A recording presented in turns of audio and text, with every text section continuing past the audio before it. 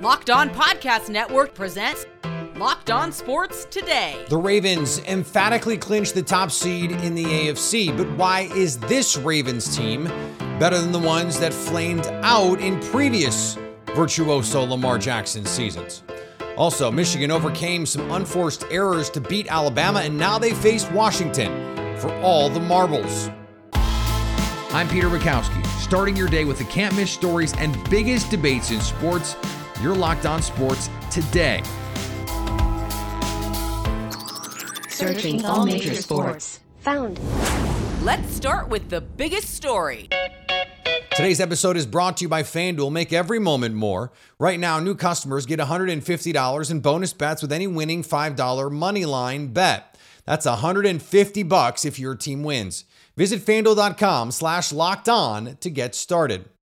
If the Ravens' New Year's resolution was to be the number one seed in the AFC, boy, they got that one done in a hurry. A 56-19 throttling of the Miami Dolphins, coming off of what was the biggest win maybe anyone got in the NFL this season, when they likewise throttled the San Francisco 49ers on Monday Night Football. Kevin Ostreicher from Locked On Ravens joins me now. And Kevin, what's funny is you go back and you can look at the 49ers and say, okay, they had these two huge wins, beating the crap out of the teams that we thought were the best in the league.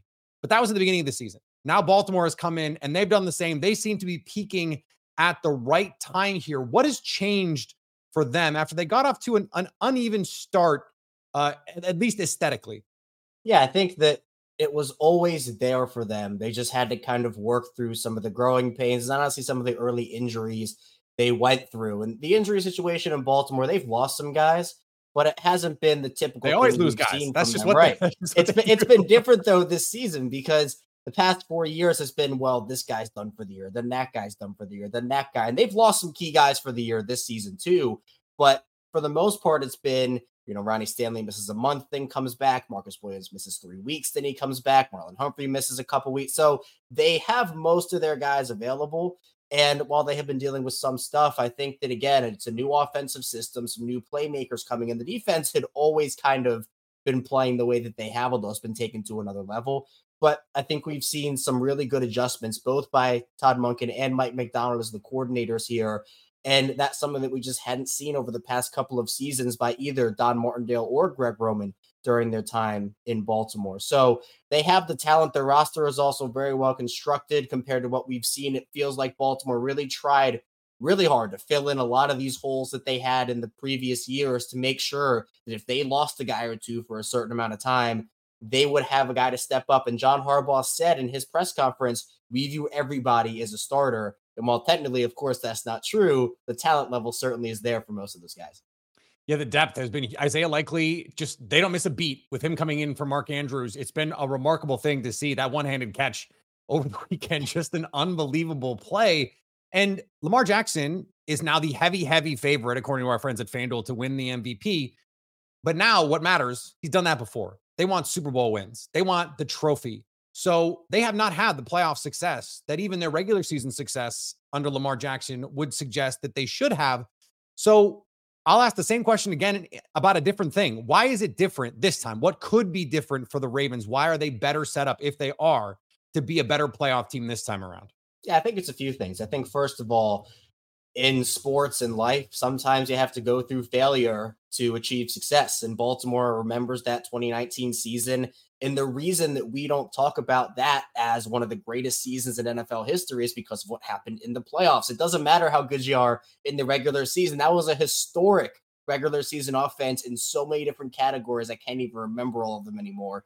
But again, it's just kind of forgotten here in Baltimore because of how big of a playoff failure that was. Whether the Ravens were looking ahead to the AFC Championship, had written off Tennessee or whatnot, they just couldn't get it done. And we heard Ronnie Stanley talk about it, and he says he'll never forget that. Lamar Jackson, I'm sure, has that seared in his brain. John Harbaugh, same thing. So sometimes you have to kind of go through that. You have to experience that failure to have the success. And I just think it's a different team overall. I don't love to marry history, especially we're talking 4 years now from 2019 to 2023. There was no Mike Macdonald at the helm of that defense. There was no Tom Monken at the helm of that offense. And despite how good both units were, the personnel's pretty different too. Justin Madubuike's broken out this year. There was no Roquan Smith, no Patrick Queen. Despite Marquise Brown having a great rookie season that year, there was no Odell. Zay Flowers himself is having a good rookie year. The depth is just different this year. Plus, a lot of people don't remember that in that game against the Titans, both Mark Andrews and Mark Ingram were injured pretty badly. Ingram barely played, despite how good he scored 15 total touchdowns that year. And Andrews couldn't leap for a ball on the first possession that resulted in a Titans interception. So it's all about circumstance. It's all about different things. But I also think this Ravens team is more battle tested than they were in 2019. The Ravens just blew teams out of the water in 2019. It was blowout after blowout after blowout, 50 points, 45 points. They had a couple close games here and there, like the Bills, the 49ers, but they had a gauntlet coming out of the bye. We talked about it, where it was Rams, Jaguars, 49ers, Dolphins, Steelers. They've passed every test. And while it's been, I guess, technically quote unquote easy because of some of these blowouts, that doesn't take away the fact that the Dolphins are a good football team. The 49ers are a good football team. Lions, Seahawks, whatever you want to say. So to me, I think them being more battle tested this year is going to have them in a better situation than they were in 2019. Now the question is, are they going to rest their starters in week 18 or are they going to play them? They were in the same situation in 2019 against Pittsburgh in the final game of the season. They decided to rest everybody. So we'll see if it's different this time around. Well, that was the last thing I was going to ask you quickly, Kevin. What do you think is the right move for them? I think the right move is probably to rest them. I mean, I think there are levels to it as well. You have to have some level of momentum. The Ravens have been playing with that. But obviously, TJ Watt and Alex Highsmith and that Pittsburgh defense, I know it hasn't been all sunshine and rainbows there in Pittsburgh all season, but they have some quality playmakers, especially pass rushing wise. What if TJ Watt gets to Lamar and injures him? I mean, the Ravens season is over essentially right then and there. Stay up to date all year on the Baltimore Ravens by subscribing to Locked On Sports Today and Locked On Ravens on your favorite podcast app and on YouTube. Thanks for making Locked On Sports Today your first listen. Coming up, Michigan had a lot of self-inflicted adversity to overcome, but they did. Before we get to whether the Wolverines can win it all, the Dolphins lost more than the game on Sunday. As the weather gets colder, the NFL offers Stay Hot on FanDuel. Right now, new customers get $150 in bonus bets with any winning $5 moneyline bet. That's $150 if your team wins. If you've been thinking about joining FanDuel, what are you waiting for? The app is easy to use. There's a wide range of betting options, including spreads, player props, over-unders, teasers, and more. There's also a lot of weekly promos and boosts to give you plenty of opportunities to increase your payout. The Charlotte Hornets, quite the underdogs to the Sacramento Kings tonight after facing the defending champion Nuggets last night. The Hornets, 15.5-point dogs against the Kings, according to FanDuel. Charlotte, just bad. And this brutal back-to-back is not going to do them any favors. You can also combine bets for a bigger payout. Same-game parlays, a great way to enjoy watching sports. So visit FanDuel.com/lockedon and do the NFL season right. FanDuel, official partner of the NFL. Locked On has launched the first ever national sports 24/7 streaming channel on YouTube. Locked On Sports Today is here for you 24/7, covering the top sports stories of the day with the local experts of Locked On, plus our national shows covering every league. Go to Locked On Sports Today on YouTube and subscribe to the first ever national sports 24/7 streaming channel. Now, here's what you need to be locked on today. Miami Dolphins pass rusher Bradley Chubb done for the rest of the season after he suffered a torn ACL in his right knee on Sunday. Just a brutal loss. Chubb went down with a non-contact injury late in the fourth quarter against the Ravens and was carted back to the locker room where he was ruled out soon after. The fact that Chubb and the Dolphins' defensive starters were on the field in a blowout drew instant criticism. It was a decision that Dolphins coach Mike McDaniel expressed regret for making. It was a tough moment that I wish it wouldn't have happened. Hindsight's 20/20, but everything really, every decision I make, I understand how important it is to everyone that I'm doing the right thing for the team and the organization. And when things like that happen, yeah, the burden is great. Tearing your ACL this late in the season also puts Chubb's start to the 2024 season very much in doubt. With their playoff hopes hanging in the balance, the Pittsburgh Steelers are sticking with Mason Rudolph. Though 2022 first-round pick Kenny Pickett has been medically cleared to return following tightrope surgery on his ankle. Yes, that's what it's called, tightrope surgery. Coach Mike Tomlin said Monday he's sticking with Rudolph at quarterback in a must-win game in the season finale against the Baltimore Ravens, who, as we mentioned, locked up that top seed. You know, he's done a nice job. Like I mentioned when we inserted him, he's got a great deal of confidence in himself, and it is real.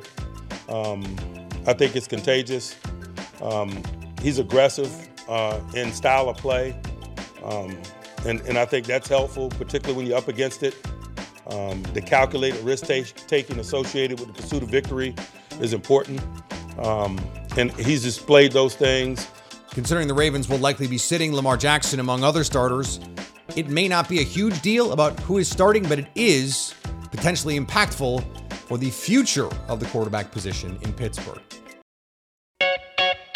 OG Anunoby announced himself to the New York Knicks fans in quite the debut performance as the Knicks beat the Wolves. Alex, we can't delay the inevitable any longer, nor could the Timberwolves after a spirited comeback. They ultimately fall 112 to 106 to the New York Knicks. They overcame a 22-point deficit spurred on by a 38 to 17 second quarter for the Knicks. A lot of OG Anunoby magic there. And then Julius Randle carries the Knicks home down the stretch.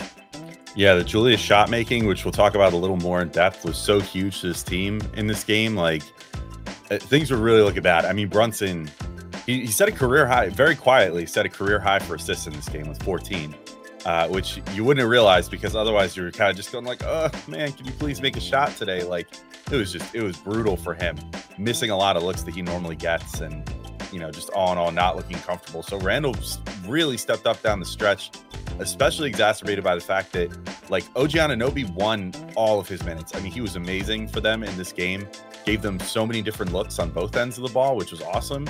And then it's getting used to that New York whistle, got fouled out with 4 minutes to go on one of the most egregiously ticky-tack foul calls for a sixth foul I've ever seen in my life. Here is another story you need to know. After becoming a punchline in the college football playoff, at least in some circles, Michigan, not only did they advance by beating the Alabama Crimson Tide. Ever heard of them? In OT, a 27-20 win in thrilling fashion. Craig Sheeman from Locked On Big Ten joins me now. And Craig, this feels like one of those seminal moments, not just for the Michigan program, but for the Big Ten outside of Ohio State, right? Because they just have not had these sorts of opportunities go this way. Why do you think this Michigan team was able to get this done? Well, they were almost flawless throughout the year. And if you saw the Rose Bowl, they put out the stat up a couple of times. I think 97% of the season, they were either tied or had the lead, and they never trailed in the second half until tonight at any one game. This has been the best Michigan team maybe ever, certainly the best one that Jim Harbaugh has ever had. And it kind of feels like a team of destiny, although I would throw a little bit of caution out there. Tonight felt like the big hump to get over. Tonight felt like a championship. Tonight wasn't the championship. That's next week. So enjoy the win tonight, Michigan. But remember, you got a big one next week now. And you have to win that one, or else those same stories probably continue. I think if you're going to be Jim Harbaugh, though, when you watch the tape back with your team, you're going to go, this game was as close as it was because of us. There were a lot of self-inflicted wounds on this team, including what was almost the game-losing muffed fumble in that late fourth quarter where they had to avoid a safety just to make it to overtime. And that's been what they've done all season. They've overcome these obstacles, some real, some imagined, right? Some of the things that they have used to play to their advantage. But it seems like, okay, they won this game, but it could have been a much more comfortable win than it ended up being. And that has to be Jim Harbaugh's rallying cry to this team. Hey, we won, but we could have been so much better. The fact that kid, after muffing the punt, got the ball back to the one might have been the play of the year. But yeah, you make a great point. They muffed two punts, one at the very beginning of the game and one at the end of the game. They miss a field goal. They miss an extra point.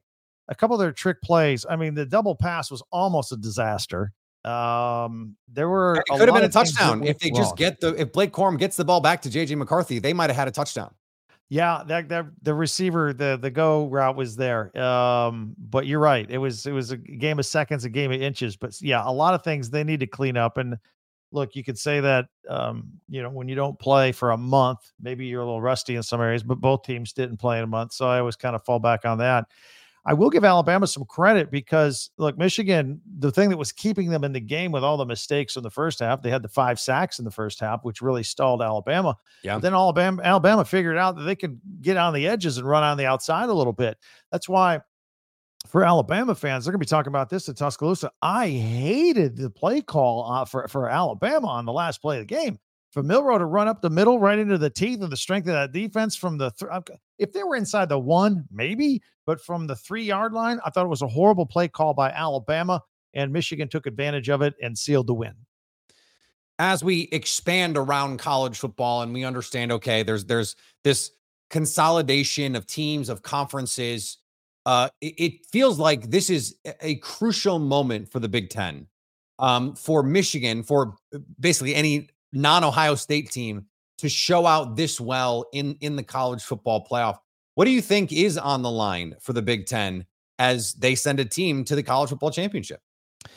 Well, I went live right after the game, and I had somebody text me, "Hey, what happens if the NCAA, decides that hamburger gate or whatever they're investigating these days? Would they take a championship away from them?" And at first I dismissed it, but then the second thought I thought, I don't know. So what's at stake? Look, it's big for the Big Ten to get somebody in there and win this thing. And I personally wait till next year when we add 4 more good teams to it. It's just gonna be a gauntlet week in and week out. You're gonna have great primo games every week of the season, with the addition of the new Pac-12 schools.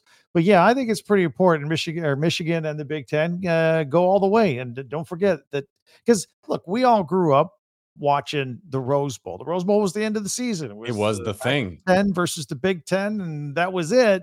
And again, tonight feels like they won a championship, but they didn't. They got to come out and they got to play tough. And no matter who they play, it's going to be tough. Stay up to date all year on the Big Ten by subscribing to Locked On Sports Today and Locked On Big Ten on your favorite podcast app and on YouTube. Coming up, the Washington Huskies are national championship bound. Is Texas back? Can we really trust that Washington is good? The 2 teams in the late playoff game on Monday night had a lot of doubters to silence. Locked On Big 12 host Drake Toll details the battle. Washington controls Texas and advances to the national championship. Now, the first thing you're going to hear, I know it's a wild finish. This instant reaction is going to give you a bit of how we got there, but I want to make a very clear point. Washington played Texas the way Texas played Alabama. I am not here to crap all over the Longhorns. I'm not here to dance on their grave for the next 25 minutes. They're a Big 12 team who put money in our pockets and made it to the college football playoff and had a hell of a season, their best in almost 15 years. But Washington, please understand, Washington played Texas the way Texas played Alabama. This was a game in which the Longhorns were playing catch-up in the most crucial moments. Washington was not only never out of it, they controlled when they had to. If not for an unfortunate injury, Washington wins this game at the very end, and there is no shocking finish in the Sugar Bowl. There is no Texas opportunity to win it right there at the end. But in a cruel twist of fate, this offensive genius, this Steve Sarkisian, who has brought Texas back, this beautiful story, has an opportunity to win the Sugar Bowl, and you're right there on the cusp of it. You've been gifted an injury to give you a shot, and you crap all over it. And it wasn't the only time where I felt like, oh, man, what is Steve Sarkisian doing? There were so many times over the course of the night you thought, all right, Steve, call your timeout. All right, Steve, what are you going to do here? All right, Steve, do you have a two-handed punt returner or kickoff returner? Do you have somebody with 2 working arms that can take a kick? I was not frustrated as much with the Texas secondary was bad. I will make the case over the course of this show that Quinn Ewers was not crisp when he needed to be. When the moment mattered the most, Quinn Ewers did not rise to that occasion. But I put a good portion of what you just saw on Steve Sarkisian. You have had a month to prepare for what you knew you were going to face in Michael Penix Jr., one of the best quarterbacks, if not the best quarterback in the country, and your secondary is bad. Guess what we saw from the Texas secondary in this game? bad. 29 for 38 from Michael Penix Jr., 430 yards. When Sean McDonough, the play-by-play guy for ESPN, is constantly having to update you with how close Michael Penix Jr. is to breaking new records, that's when you know the Texas secondary is probably doing what the Texas secondary has done all season long. And then, not only defensively, it did not look like Quinn Ewers was prepared when the moments were the biggest. And finally, Detroit Lions head coach Dan Campbell is ready to put the most recent game behind him, drama and all. In the aftermath of Saturday's controversial primetime loss to the Dallas Cowboys, Campbell said he woke up feeling fine the very next day and now has, quote, controlled fury entering the regular season finale against the Minnesota Vikings on Sunday, where the Lions have a shot at winning 12 games in a season for only the second time in franchise history. I'm not exactly sure what controlled fury looks like from Dan Campbell in particular, but I am sure I don't want to be the team that finds out. Locked On has launched the first ever national sports 24/7 streaming channel on YouTube. Locked On Sports Today is here for you 24/7, covering the top sports stories of the day with the local experts of Locked On, plus our national shows covering every league. Go to Locked On Sports Today on YouTube and subscribe to the first ever national sports 24/7 streaming channel. Coming up on the next Locked On Sports Today, who has the most exciting matchup in the final week of the NFL regular season? So at least until tomorrow, stay locked on sports today.